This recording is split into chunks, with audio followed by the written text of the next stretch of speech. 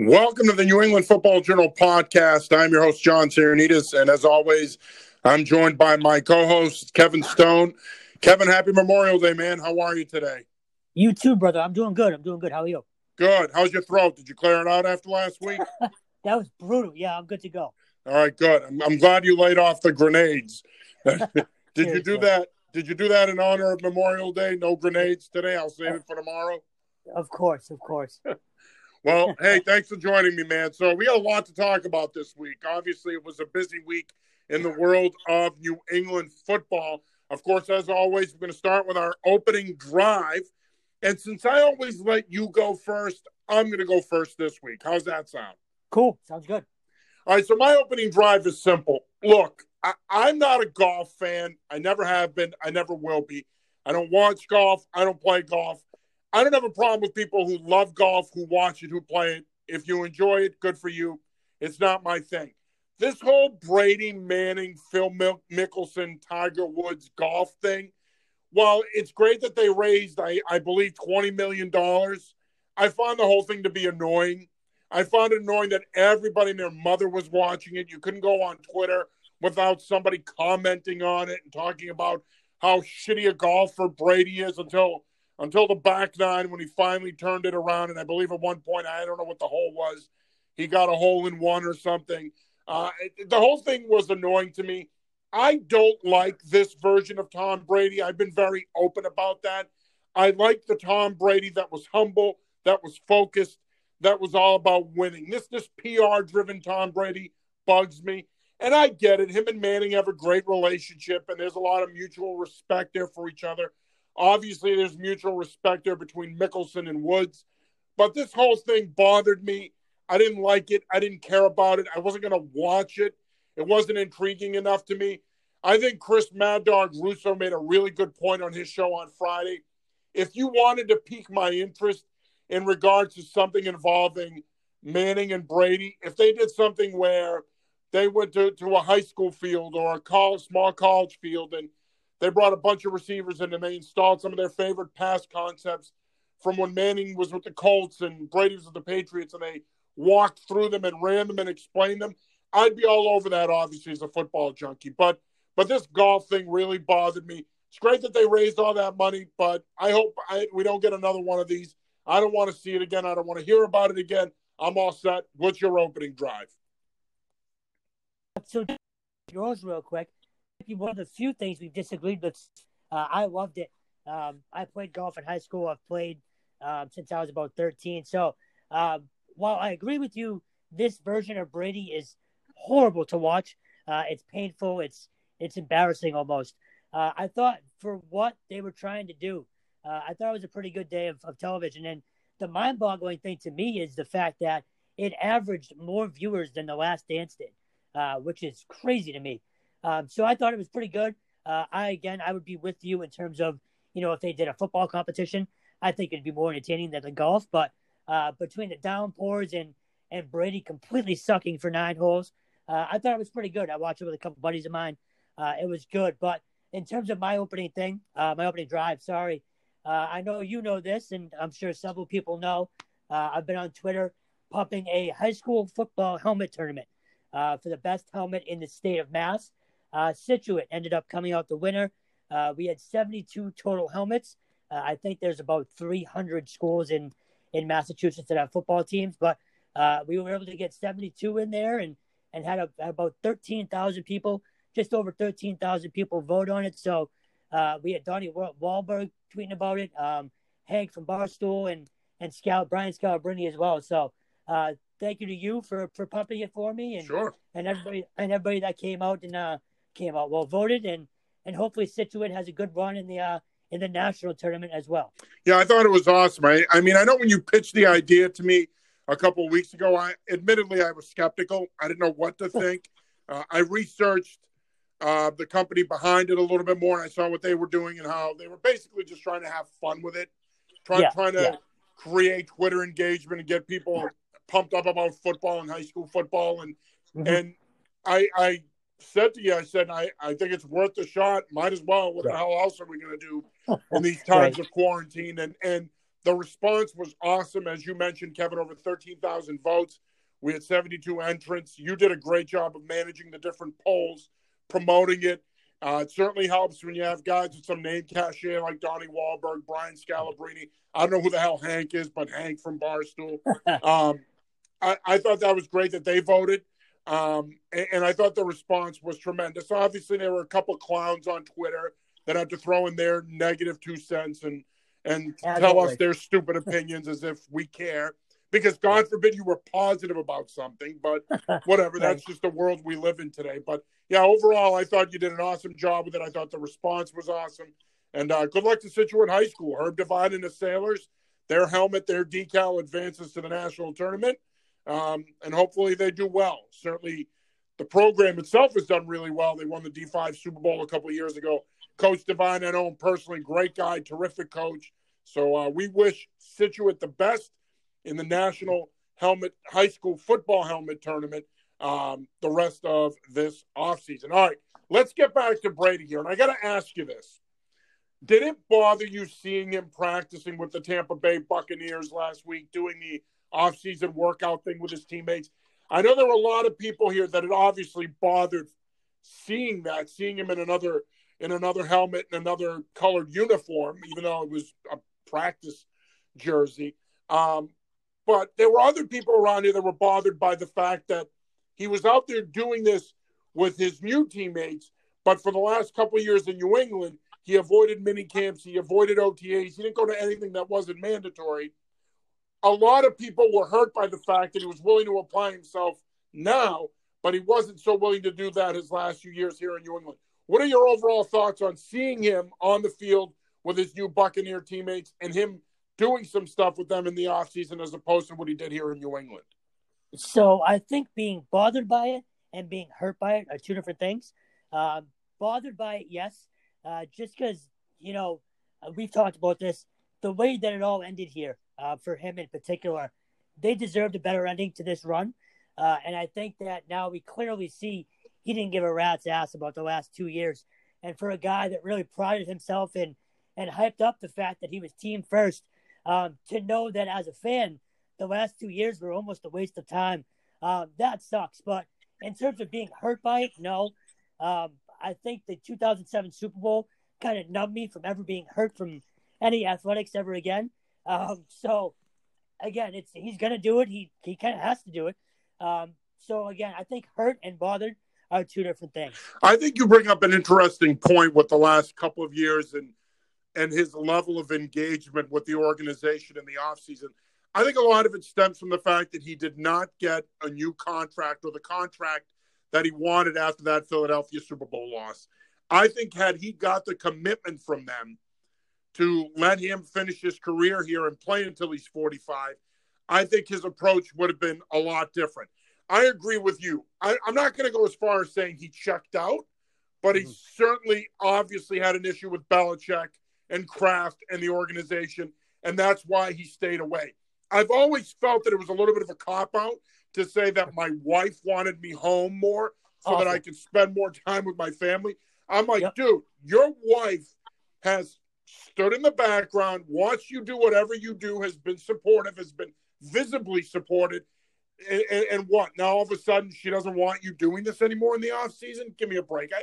Especially with this, with these new CBAs in the NFL, the last two CBAs, what these players are asked to do in the offseason is nowhere near what they used to be asked to do in the offseason. So he has plenty of time to see his family in the offseason. I always thought that was the ultimate cop-out by him.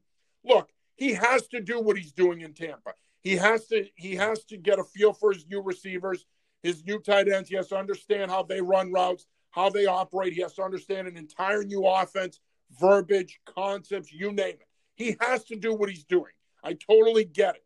But I don't blame Patriot fans and some people in the media around here if they're a little bothered by the fact that he didn't make that commitment to this organization the last two off seasons. And I agree. I'm bothered by it too. And I think he didn't make that commitment simply because he was sending the organization a message. You're not going to pay me. You're not going to commit to me long term. Then I'm not going to give you any more of my time than I have to. I completely agree. The whole wife thing, that's embarrassing as a pro athlete. It's not to mention he's got nannies and all that crap to probably take care of stuff around the house that he was talking about as well. So I agree with you there. That's embarrassing. But yeah, it sucks to see that he does still care enough to put that extra effort in. But like you said, that was all a shot at Belichick. Now, of course, last week we also found out immediately after The Last Dance that ESPN is now going to do a 9-part documentary on Tom Brady that's going to air next year, 2021, called The Man in the Arena. Simple question, Kevin Stone. Are you interested in it? Do you care? Or are you indifferent and you're going to wait and see what it looks like before you decide you want to invest your time into it next year? So I think if you're a Patriots fan, you got to be interested in it. But I hate the idea that he's doing it, while he's playing. I think the reason the bowl stuff was so good was, it was 20 years ago, something like that. So him playing now, it's going to feel a bit odd. And if you're a teammate of his, how can you feel good about that, not knowing, what's going to be said or aired or anything like that? So am I intrigued? Yeah, of course. I mean, it's Tom Brady and what he did here. I want to know every little inside detail you can. But in terms of liking the idea of him doing it now, I just think it's very awkward. I wouldn't hold my breath. I don't think he's going to give you as much insight as Jordan did. I don't think it's going to be nearly as fascinating as The Last Dance was. Look, Tom Brady has become an opportunist like every other athlete. And I think he saw that opportunity now with the success of The Last Dance. He felt now was the time to put himself out there and to get his brand out there. I'm a firm believer, though, that a lot of what Tom Brady does moving forward is about the TB12 brand and expanding that brand and proving that brand and that philosophy works. And that's why he's been able to play until he's 45 years old. That being said, would I watch it? Of course I'm going to watch it. Okay, he's Tom Brady. He's arguably the greatest athlete to ever play in Boston sports history. Obviously, we're going to watch it. We've all followed the organization, covered it, rooted for it. We're Tom Brady fans. So we're going to watch it. We're going to be invested in it. Is it going to be this groundbreaking documentary that's going to shed some light into some of his experience in New England and what happened at the end? No, I don't think that's going to happen simply because I think Brady's going to keep a lot close to the vest. I don't think a lot of that stuff's going to come out until after he retires. So if you're expecting that, I wouldn't get my hopes up. I think it's going to be more about his upbringing and his path to Michigan and then eventually getting drafted by the Patriots and winning the starting job and going on to becoming the greatest quarterback of all time. I think that's what it's going to be about. And guess what? We already know that story. So I'm curious to see how ESPN packages this because that story's been told. And people in New England certainly know it well, but I think people nationally know that story well as well. So I don't think it's going to be as captivating or as interesting as The Last Dance was simply because it's Tom Brady. We've been there, done that. I don't know how much more ESPN is going to do to spice up that story. Now, staying with the Patriots extended Patrick Chung, which I swear to God, I feel like they extend this guy every offseason, it seems like, or at least it's so right, odd. or at least every couple off seasons. They extended him again last week for a couple more years. This new extension, which will pay him north of $12 million, also guarantees the Patriots the cap flexibility that they needed to go out and sign second-round pick Kyle Duggar. The Patriots have now signed their entire draft class, which is pretty impressive considering the cap situation they were in going into the draft. So what are your thoughts on this Chung extension? So, like you said, the fact they keep signing him when they still don't need to, I think he still had time left on this last deal. So, and they keep doing it, which is very odd. But as a player, I don't think he has a ton left. I think this was more of a locker room signing than anything else, especially to help out Duggar a little bit. I'm more intrigued about the fact that they got, like you said, everyone to sign in that draft class. I also think it's kind of hard if you're a rookie to kind of make a big fuss about it. I know guys do when they can, but to just drag that out, before your career even starts, it's just a tough way to start out. So that was good to see. But again, I think the Chung thing is more of a leadership thing than than an on-field thing at this point. Yeah, it's interesting because, I mean, I still think he has value on the field. He's a 3-down player. He's a 3-level player. Is he the player he was 3 years ago? No. But I still think he does have value. And I agree with you. I think he has a lot of value off the field, in the locker room, being a veteran presence for a guy like Kyle Duggar and for some of their other younger players on defense. Now, as far as the Patriots being able to sign this draft class, well, that's one of the reasons why Bill Belichick traded out of the first round. I know that people were up in arms around here when he did that, but part of the reason he did it was the Patriots cap situation.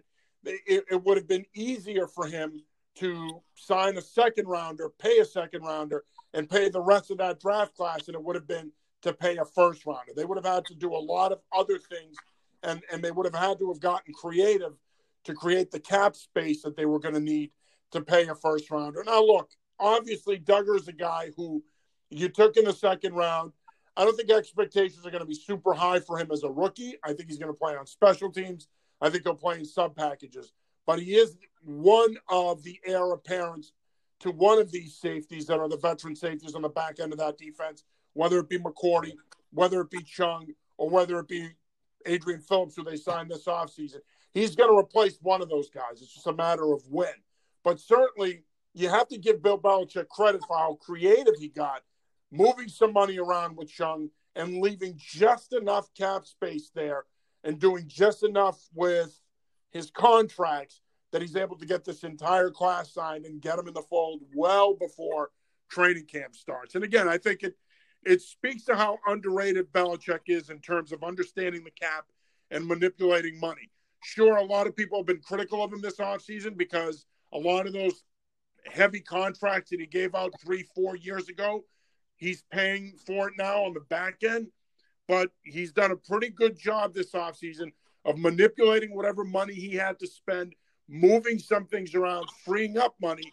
And he was able to dip into free agency a little, but he was also able to get his draft class signed. Now, I'm going to stay with the NFL here because we didn't talk about this last week, and I just briefly want to touch on it. I want to get your thoughts on the NFL and this minority coaching situation. Of course, 2 weeks ago, the league announced that they were going to reward teams in the third round. Teams are going to be able to move up 6 spots if they hired an African-American head football coach or a minority head football coach. And they were going to move up 10 spots if in the third round if they hired a minority general manager. What are your thoughts on that? And are you surprised that it got squashed pretty quickly? Am I surprised? God, no. I think it was very patronizing.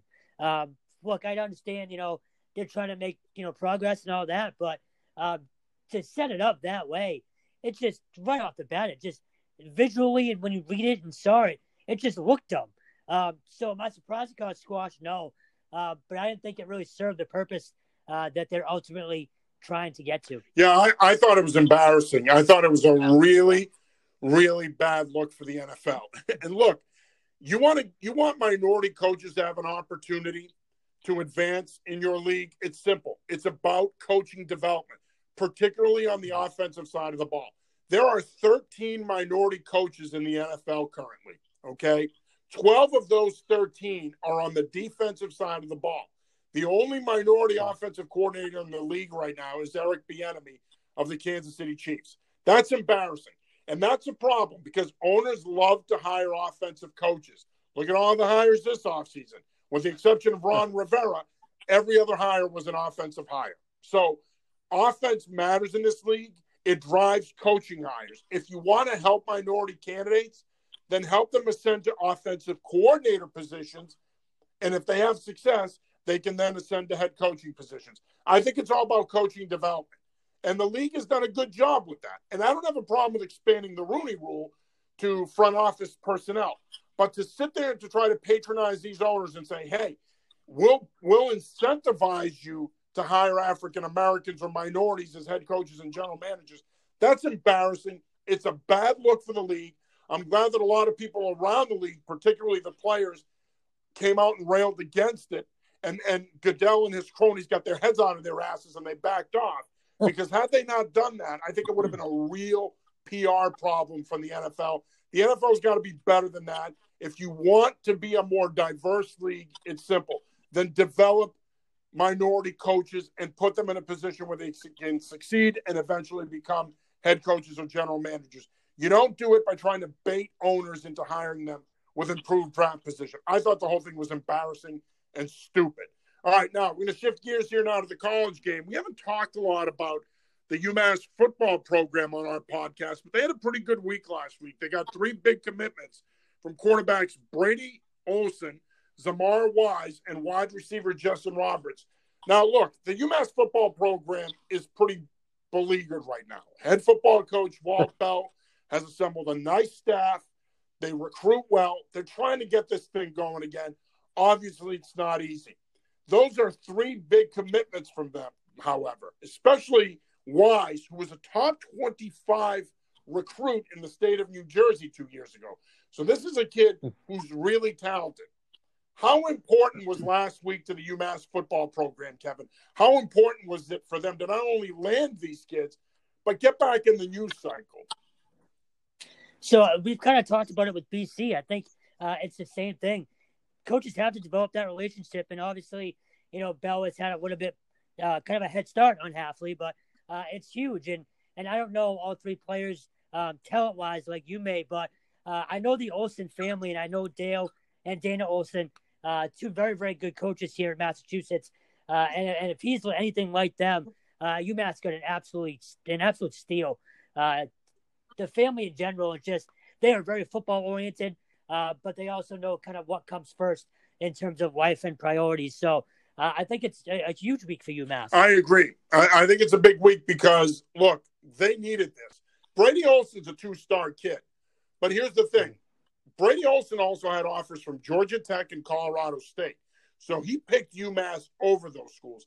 Obviously, the desire to play closer to home, be closer to family, is probably the biggest single reason why he picked UMass. But I bet you he also picked UMass because he was smart enough to look at the situation and say, hey, I could probably start at UMass sooner than I would have at Georgia Tech or possibly Colorado State. So from his vantage point, it's a smart move because you know what? You get to play closer to home. You're probably going to get an opportunity sooner than later. And you're going to be a linchpin recruit that the UMass coaching staff is going to lean on to eventually try to get this program turned around in the next couple of years. It's been a tough go for UMass in recent years. And I think Walt Bell is trying to do the right things. I think they've done a great job as a staff on social media, with recruiting, with promoting the program. I think that they understand and they get what young people like and what they want.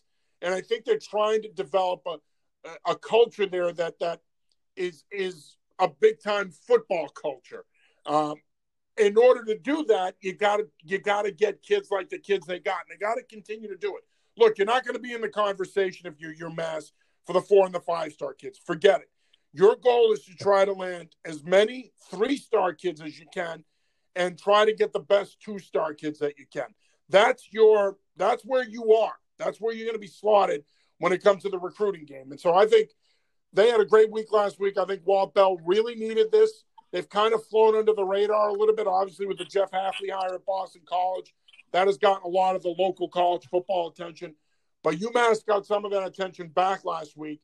If they can continue to recruit this way to round out the rest of the spring, they'll be in pretty good shape for their 2021 classes and eventually their 2022 classes.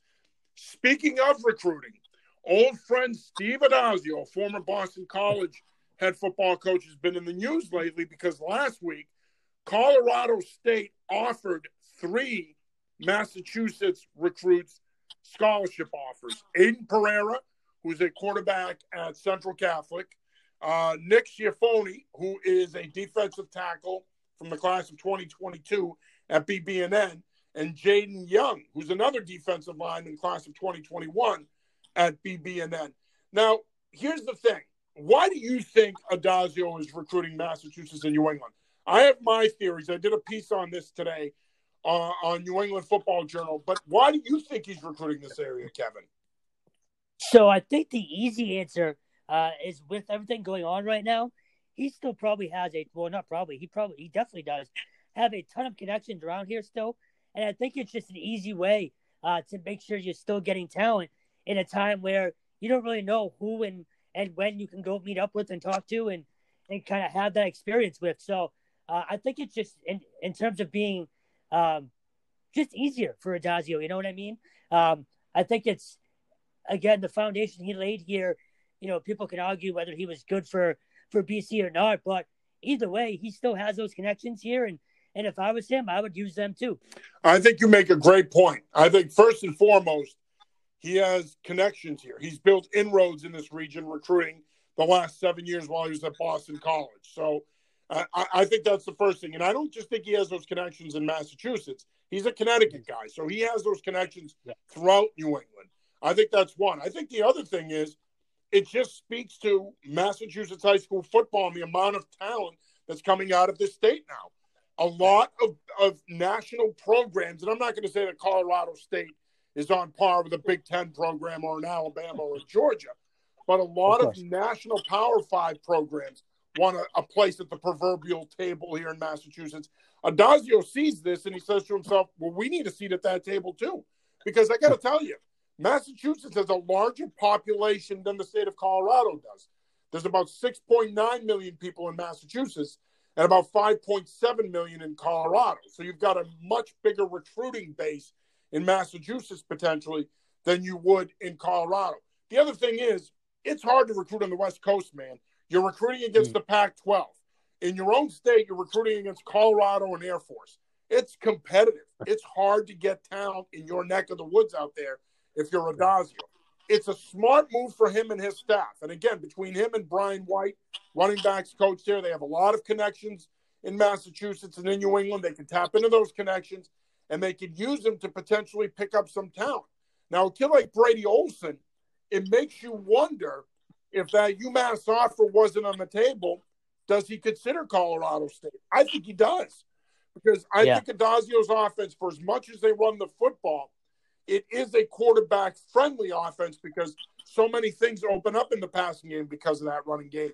I think for a pro-style quarterback like Brady Olson, it would have been an appealing destination potentially had he not committed to UMass. So, I think this is a smart play for Addazio, at least for the next 2 years. I think once he establishes himself in Colorado, develops those relationships with the coaches, I think that you'll see more of a shift on West Coast recruiting and focusing out that way.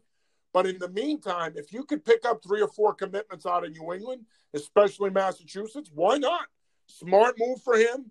They're guys that can play. They're going to come out there. And they could help your program within 2 years. Rather than investing those scholarships in in-state kids in Colorado or kids from a surrounding state, like let's say a Wyoming, that may not have the same talent level as a Schiaffoni or a Jaden Young. You know what? You invest in those guys. You offer them the scholarships. And if, let's say, Jaden Young bites, and right now, if my memory serves me correctly, that's the best offer he has in terms of D1 offers. If that's the case, you get a player like that to come out to Colorado State, that's a pretty good pickup that can help you and can probably help you pretty quickly. So, again, smart move by Addazio. Add Colorado State to the lengthy list of programs that are now recruiting Massachusetts. I've been beating that drum for the last 2 years. I'm going to continue to beat it because I think it's really impressive, the amount of out-of-state programs that are now tapping into Massachusetts and New England for talent. All right, now speaking of high school football, of course, high school football has been a major topic of conversation around these parts in recent weeks. Last couple of weeks, the MIAA has had meetings with the different sports in regards to divisions and division alignments and the new statewide playoff system that's scheduled to go in effect in 2021. And, of course, part of this conversation also centers around the Max Preps ranking system. So this is our final thought for this week's podcast. So here's my question to you, Kevin. What do you know about the Max Preps ranking system, and are you a fan of it? Why or why not?